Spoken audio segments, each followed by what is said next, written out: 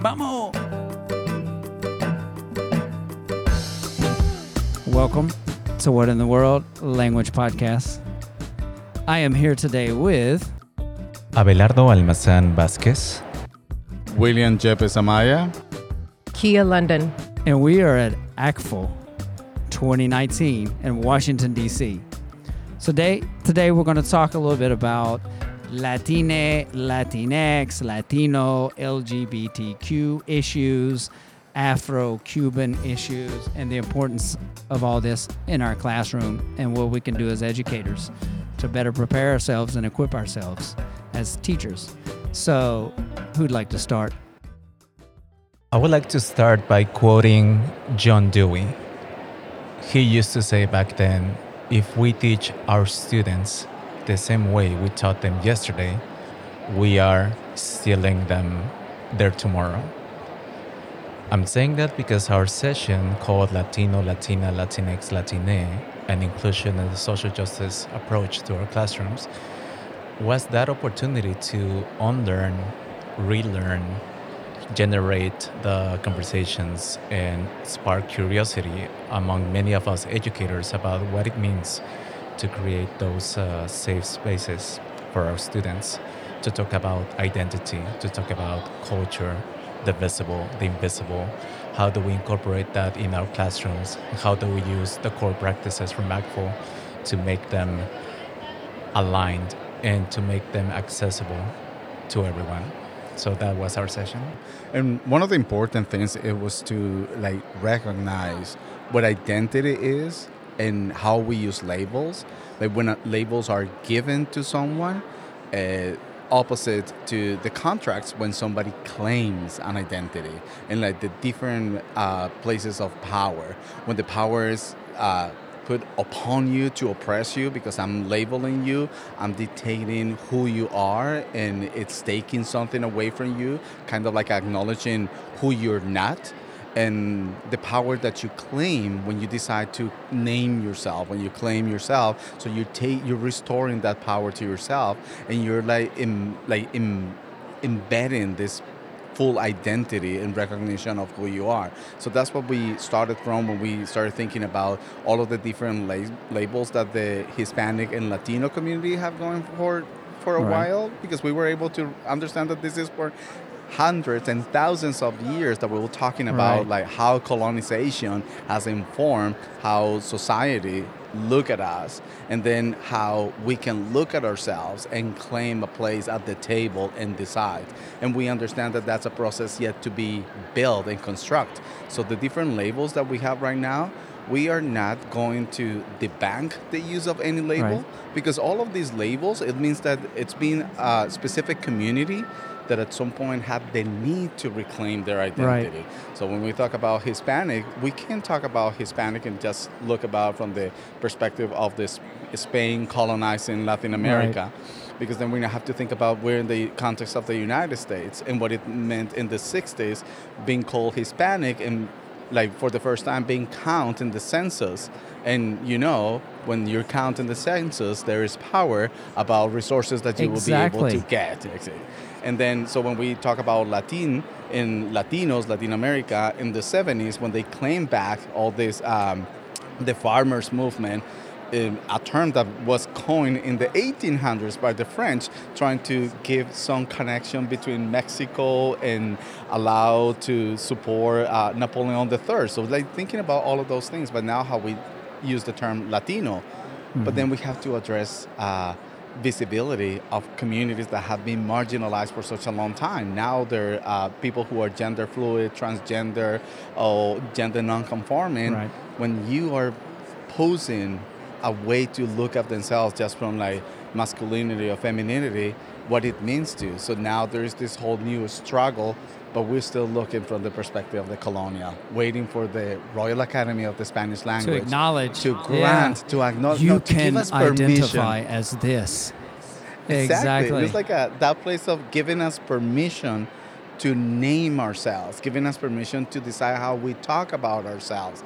So as Latinos, we have to think about how we are still enacting the oppression of the colonialized view in education, an Eurocentric view, and how we really empower ourselves, our students, and how we recognize identities that have been washed away.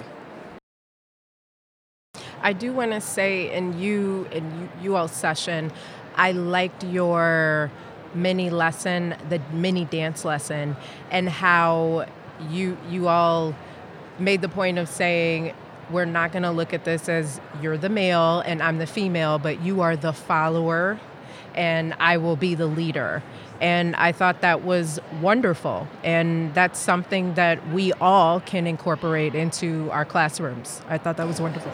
And there's a history behind that because all of this has become a regular practice in my classes where I teach. I don't only teach Spanish, but I'm also the Latin dance instructor at my institution.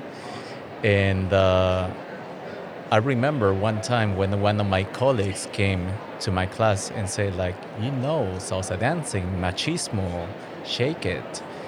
So that was from a white colleague who came with probably wanting to be funny or whatever. But instead of taking offense at that moment, instead of being upset about that microaggression, what I decided to do is to change the narrative and say, okay, I am going to turn things around. I'm going to write a proposal how to teach a Latin dance that also talks about consent, respect, gender roles, and addressing the stereotypes that are associated with Latin dance. And that's how this paper that I've been presenting at some other conference, that MAFLA conference in Massachusetts, I presented that. And I was fortunate enough to be named the best session at MAFLA. Awesome. They sent me to NECFO, and I Because this presented work this is at important. NECFO. Yes. It's important, right?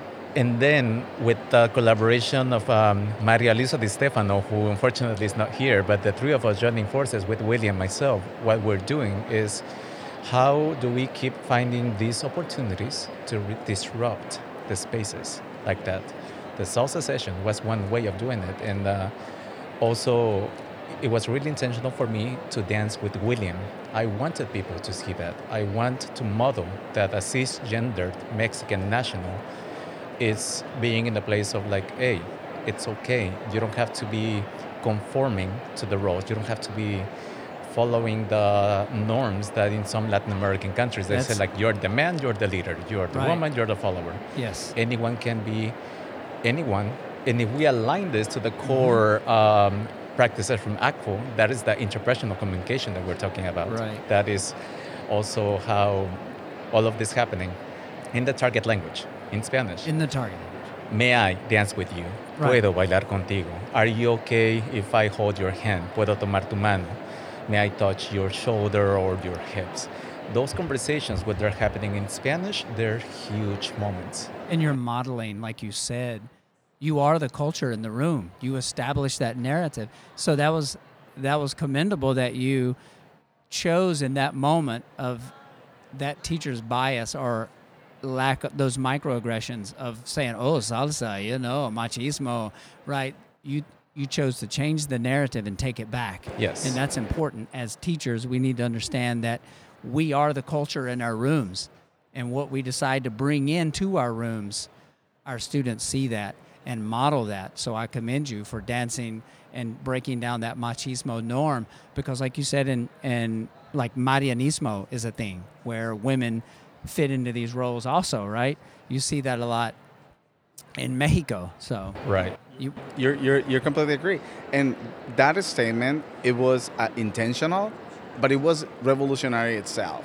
And I can speak for myself. I'm a gay cisgender man from Colombia that I immigrated from Colombia to the United States, in that possibility of like looking for an opportunity to be my full self, because at the time that I immigrated from Colombia, I was in a closet. I was a closeted teacher. And that space of like, for me as a gay man, dancing with another man in a public space was unheard of and impossible to be. Like, yes, gay men or lesbian women were dancing with each other in the shadows of the dark of like a dark alley, under like an underculture Yeah. thing, but not I out think in they call public. that But on the things- down low. The down completely. You're Yeah. completely right on that. Like the reality that Spanish, which is my first language, the words that I learned as a child to define my identity, an important piece of myself, were words that carry a power of oppression. Because the only word I knew in Spanish to name who I was, and I know it's going to sound very strong for some people, it was marica or maricón. And it's a word that itself, it makes you feel like you shouldn't be, you shouldn't exist. Like you can't even say Right. that The out in the connotation public behind it. because the connotation is behind. And it was very interesting for me, like growing up and going to university and learning English, the power that I gained back of using an English term, gay. And actually, it's a coin term now in Spanish. And everywhere in Latin America, people use the word gay to describe the homosexual identity because the terms in Spanish have this power that do not allow us to use. So being at ACTFL on a stage with my partner, talking about like how two cisgender male, one identifies as straight, one identifies as gay, can dance together and enjoy that moment of like acceptance of who we Exactly. are and how we're Y together no hay and problema. There's interconnected. no problems. No. Nada.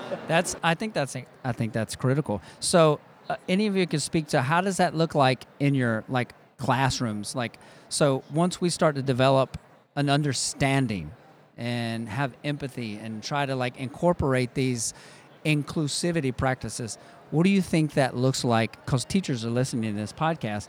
What does it look like in their classroom? What would you say to teachers? What is the message? What is the takeaway? How can they not have that fear of being in the closet? How can they access cultures that are not their own, such as Afro-Cubano, Afro-Latinos, right? What are some of the things that teachers can do? What does it look like? You know what I mean? Well, first I want to ask Kia, what are the things that she have noticed that are not included in the classroom? What sparked her curiosity and what she started this journey of? I will say for me, my story begins when I was growing up at home. My parents actually spoke Spanish to me in the home. Those are probably the very first African Americans that I saw that spoke Spanish to me.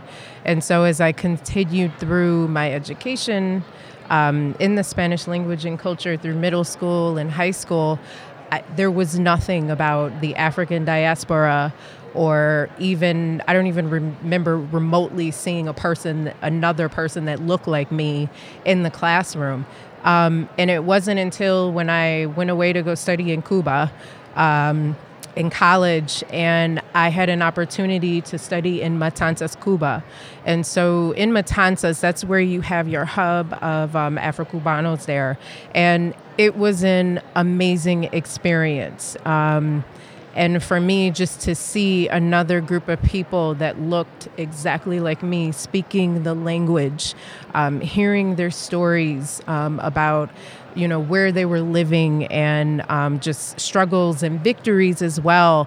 It was a very, very eye-opening experiencing for me. And it connected with my soul because it was almost like something was missing. And then once I was there, something connected for me. And it was a very wonderful experience. And there I studied music and dance from Los Muñequitos de Matanzas, a very popular rumba group. They're still doing things now. And that's really how that journey started. And then from there, I had an opportunity to link up with different people from different parts of Latin America. And we formed a group. It was called the Afro-Latin Project. And we did dances. We performed different Afro-Latin dances from Puerto Rico, from Colombia, Haiti, Cuba. And it was wonderful. And just from those conversations, as well as just from the history and the study of those dances, that was really like how that journey started. And that was back in 2003 or so. And since then, I've really been making an effort to make sure that I'm connecting the culture with the African diaspora. I'll never forget there was a I had an opportunity where I was teaching in the city. I was teaching on the south side of Chicago, and the majority of my students were African American. And I thought it was wonderful. This is great. Well, they couldn't quite connect with me, and so reason being was because we had different experiences. I grew up in a completely different environment than they did. And so it was then I was talking to an administrator, and she said, well, why don't you just take them back historically and link it from there? And I was like, oh my gosh, I'm like, that's right. And so from there, I started using, pictures and researching. One of the very first picture that I used was of Soledad O'Brien, the journalist. She's Afro-Cubana, and so I would have like a person of the month that we would like focus on and talk about. At the time, I believe it was Henry Gates released a documentary on being Black in Latin America, and so we would watch like different things like that, and that was the hook, because for them it was just like, well, I don't want to speak Mexican Spanish, and I'm like, okay, no, this is not Mexican Spanish. Let's clear this up right now. So and that was really where that journey started. So it's been like a 13-year journey, and still continuing it now. As much as I can in the classroom with, pictures and, news and, that kind of thing, especially when it comes to reading material. Those are a few ways. So, yeah. Christopher, and that's the answer. That's what we're trying to do, is like making an awareness that as educators, we have to question who we are first. Who we are, every single piece of our identity. Right. Are we bringing it into the classroom or no? And if the answer is no, then why? Because when we silence or ignore pieces of ourselves, there is a reason behind, and we need to understand why. We need to understand what's the curriculum that we're teaching. Who is in that curriculum and who's who being isn't. represented in that curriculum. Exactly. That's a good place to start, and that's a great point. Deconstructing or decolonizing your curriculum. There's a hashtag on Twitter, Disrupt Text, right? Yes. And I encourage everyone to follow that. Because it's like, what are the voices that have been perpetuated? And then when we think about, we talk about this Eurocentrism, it's like that. Because as Latin Americans, we do have a part in it too. Because we perpetuate this. Which are the writers, the voices, the poets, the musicians, the literature that we use, it always reflects one particular view. So we need to think, and we also need to understand, when you explain about who was in your classroom, that's beautiful, because we need to think about who are our students and how we are providing. And I'm gonna coin here Emily Stiles in 1988, I think, when she wrote the curriculum as a Windows and Mirrors, and she talked about the importance of who is the mirror to the students, and also who is the window. Right. And there are communities that are constantly being learning through windows looking of realities of other, because they can see themselves. Exactly. Or communities that only see mirrors, because they're not looking at windows, because all they see is themselves, but they're not looking at all their possibilities. And I'm going to coin now Rudy Sims, who talked about that, but talked about the opportunity of being a sliding door. So what we're doing, what Maria Luisa, Ave, and Kia is doing, and I'm doing, is opening a door, opening a sliding door that is no longer just the window and the mirror that provides a very passive look into a reflection or through a reflection, but a door that opens, and it requires a movement. Because as educators, we're required now to move, to open a door for somebody to walk in or for somebody to walk out. And the students need to be present with that opportunity of movement from the place where they are to an opportunity of growth. So that leads into a good question I have. I noticed yesterday in your presentation that someone gave some pushback. And they had a question about using these terms of identity, and how not only with the RAE, how they give pushback or not accepting, but actual people from Mexico and Cuba and anywhere that don't accept Latinx, Latine, Latina, with the arroba. What do you say to those? You had an eloquent answer yesterday, or I can't remember. Had an eloquent answer yesterday, but can you repeat that? What would you say to those that say, this is not my identity and I refuse? You're bastardizing the language. You're taking the language away from its standard right? Yeah, because the important thing is like who is granting the power, as I said earlier, in like this colonization view of the world, and and also like a lot of people like to say that we are translating from English into Spanish, so that we're doing like a colonializing view from the English to Spanish. And the reality is there are all these ostracized and marginalized communities in Latin America that for generations, when Abelardo was talking about the mushas, is historically like indigenous communities that are known as like two spirits. So it's not that this is new, but it is that in this like way that we were socialized, the gender fluid communities, the transgenders were hidden, and now they're reclaiming who they are and how they want people to refer to them. So we are not translating anything. We're just using the language that these communities are using to name themselves. And one of the things that I was pointing out is like when we talk about like pronouns, and people say like, oh, inclusive pronouns, they do not exist in Spanish. Neutral pronouns don't exist in Spanish. They say like everything has to be masculine and feminine. And the reality, by doing that quick exercise, asking people, oh, so where will you place when you say ella? Oh, yeah, feminine. And then when you say él, oh, masculine. What about yo? Right. So the reality is that neutral pronouns have existed all along. But what we need to think about is why, when we talk about ourselves, it's okay to embrace every single piece of our identities. Or when we're having a conversation with somebody else and we say two, we allow that. But when we are going to talk about a third person, we feel entitled to deny or to give opportunity for people to name who they are. And that's what we need to think about as a reference. And these are communities that existed all along, and now they're coming out. They're coming out and they're claiming their identities. And maybe the Royal Academy of the Spanish is not backing this up, but that doesn't mean that they're going to keep on using it. So people ask me, but how do you teach grammar? Oh, the same way you are teaching it. Because when I introduce my students, I say, like, this is the standardized grammar. So right now, you will not find a book written using these inclusive pronouns, but it doesn't mean that you will not find it later. Right. Because the people who are claiming this identity, they're going to be writing about their experience. Exactly. And later on, you're going to find it in literature. I think that's the missing element teachers tend to have. They think, I have to just teach the standard.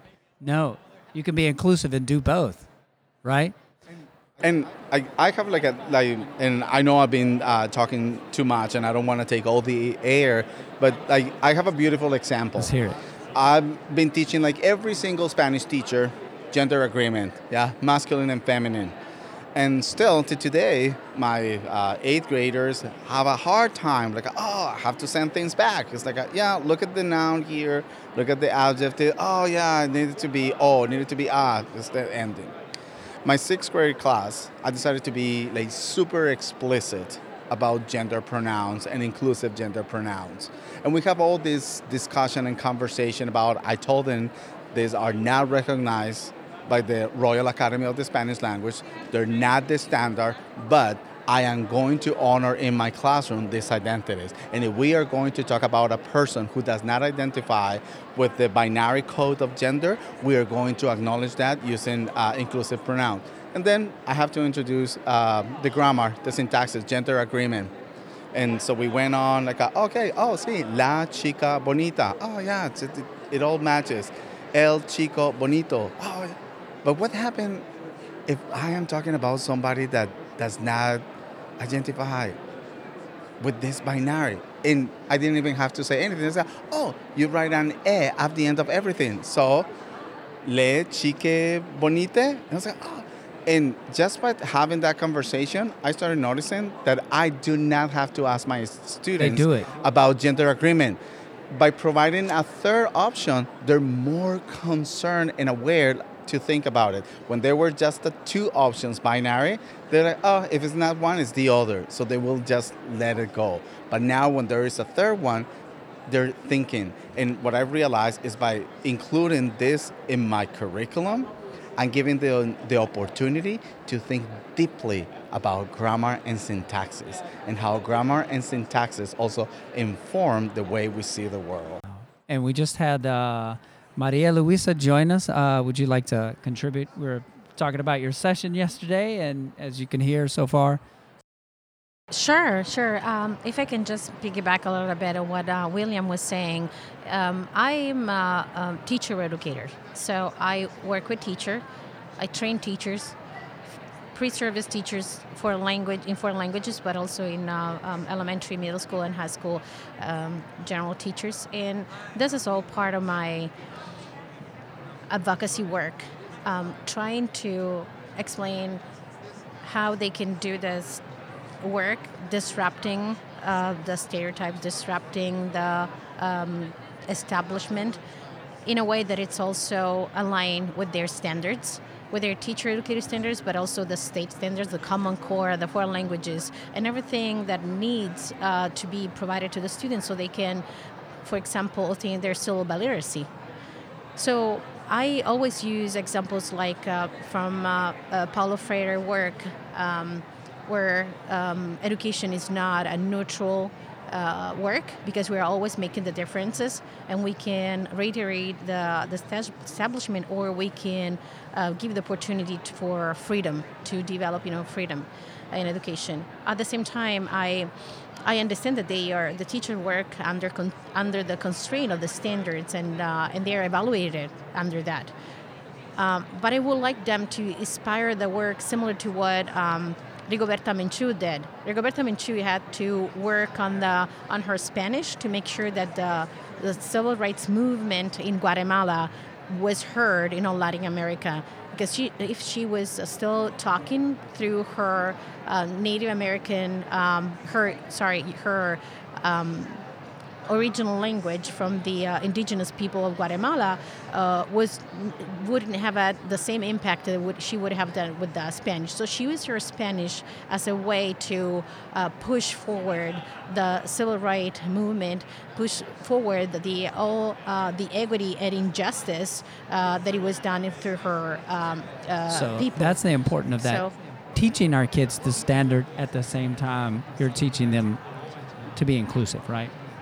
Right. So, as I mentioned exactly. earlier, it's not impossible to do both, to recognize one's identity and to teach the standard. Exactly. I think what you're doing is great work. We need teacher educators, teacher trainers like you, pushing our teachers toward this path. Yeah. Right. And one of the things is the assessment. All the students and the teachers will have to work through assessment. So in an official assessment, the use of AES, for example, is not accepted. But if the student is able to discuss all the grammar rules and all the grammar differences between female and male, and argument and sustain that choice, saying I'm using AES because I'm aware of what a female and male is, not because I'm going against the rule, but because it's a purposefully choice that I make, and I want to use this when I talk about individuals. Then I'm also going to show you, because this is what you're asking me to do in this assessment, that I can properly use gender and agreement with nouns and adjectives, and I'm going to show you that I can do it. But I refuse to do this when I talk about identity in people. So I think there's a new ACTFL I can statement in there somewhere. What do you think? I can do both, right? I can I do can. both. Yes. Exactly. right. Yes. That's amazing. So, I guess as we kind of wrap up here, I had a couple notes from your session yesterday, and anyone can speak on this. I love that notion of neutrality does not exist. Silence is a political statement. I think it was you that made that. Would anyone like to? How you feel about that? I absolutely agree with it. Right? I completely agree. I think that, for some, that might be like a difficult concept, because when you step out, you might be the only one. You might be the only one, continuing in the direction that we are continuing. But then on the other side, we need more. We need more teachers. We need more educators to do that. Because if we don't continue to do it, then how are we going to continue to grow and change? it can be uncomfortable at first, but we have to continue to grow and progress and change. You guys feel like ACFL is moving quickly, slowly toward being moving. inclusive? It's just moving. It's moving. It's moving. We can really say that in a personal standpoint, I do believe that there's the need for educators these days to be more vulnerable. I don't know how much spaces for us to be honest with ourselves that the moment we say we don't know, it's okay. The moment that we say, I didn't know that, but I'm going to research about that, I'm going to learn, and this is why I'm going to repeat something that I've been saying a lot. Learning, I learned something growing up in Mexico. I had to unlearn that when I came here in order to relearn it again. Just because I'm a teacher, that doesn't mean that I have all the answers and Right, I got exactly. things figured out. But I think it is important that if students are able to see how vulnerable, how scary it is for me to be up there in front of them, they're looking at me. And I think it's the first step because we're modeling Being vulnerable. that being vulnerable. Well, you said yesterday in your session about how you feel the imposter syndrome, Yes. right? And that's part of that vulnerability, I think. I think a lot of us have probably felt the imposter syndrome a lot of times. I, as a non-native Spanish speaker teaching heritage kids, have to confront my privilege all the time. And I have to develop relationships of trust. And I have to be very, very vulnerable in front of my heritage students. If I'm not, they don't respect me or take me serious, right? Because they say, who is this white man teaching me my language? So I have to come from a place of opening up, right? So that's critical importance. So any parting words as we close out here? You guys had a wonderful session. Any parting words? We can go around the table for teachers listening to this podcast. Takeaways. I would say for parting words, continue to make change and continue to integrate. Continue to integrate the curriculum, your classroom. There are a few hashtags that are coming to mind. I'm thinking on Twitter, hashtag EduColor, hashtag interculturalism. Maybe I'm kind of making that one up. Interculturality. But continue to integrate and make it a consistent practice, because consistency is the key to change. You can't just, I'm going to drop, a little nugget here and then I'm going to do that, later on, but continue to integrate and be the change. Isn't there a quote, like, be the change you want to see? I believe in the world. Thank you. In the world. Yes, absolutely. I am going to quote a tweet that I was not expecting that it'll go so viral, so popular, but paraphrasing myself, wouldn't it be amazing if us language educators taught our students to be proud of speaking Spanish in the United States, to connect with the communities here from underrepresented groups, instead of perpetuating the stereotypes about us or how to be a better tourist across the Atlantic. I think that's my big takeaway, and I hope that if you're listening to this, if you are a white educator or if you're teaching Spanish as a second language, you understand that you are creating opportunities for students to build bridges, not walls. Be that person, don't be afraid, and let's keep asking questions. I would say that teaching is political. It's a political choice that you make when you're in the classroom, and you, for better or worse, you are making a difference in your student's life. And this has to be done for social change, for transformation, because education is the only thing that can really change and transform our society. I'm going to use a word from my mom. which is to me, is the most beautiful word in Spanish. I know that's up for debate, but that the word is susurro. And susurro means whisper. And I always loved my mom using that word, saying, I'm going to susurrar, voy a susurrar a tu oído. And I'm going to whisper into your ear.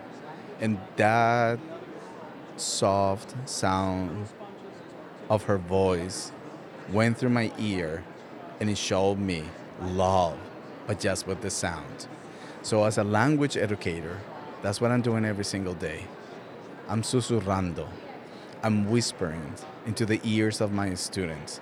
I'm whispering to them the love that I have for them, as an educator I have for them. And I'm also whispering opportunities to see themselves from a different place. And this is moving. Atfel, it's moving. And I don't know if it's a revolution. I don't know if it is a movement, but I know that it's an ongoing questioning and curiosity for change, for understand who we are. And I understand my privilege as a 26-year experienced educator who have navigated from schools that did not allow any piece of my identity to show, to be now on a school, and I have to shout out to Belmont Day School, that is the first school that allowed me after 20 years to be my full, complete self and allowed me to question my curriculum. And I know that there are many educators that do not have that privilege. But by you starting to ask your own questions of how you challenge your curriculum and understand who you are and what are you teaching every day, you're already creating an opportunity. You are already changing the frame. And you're listening to Word in the World Language Podcast.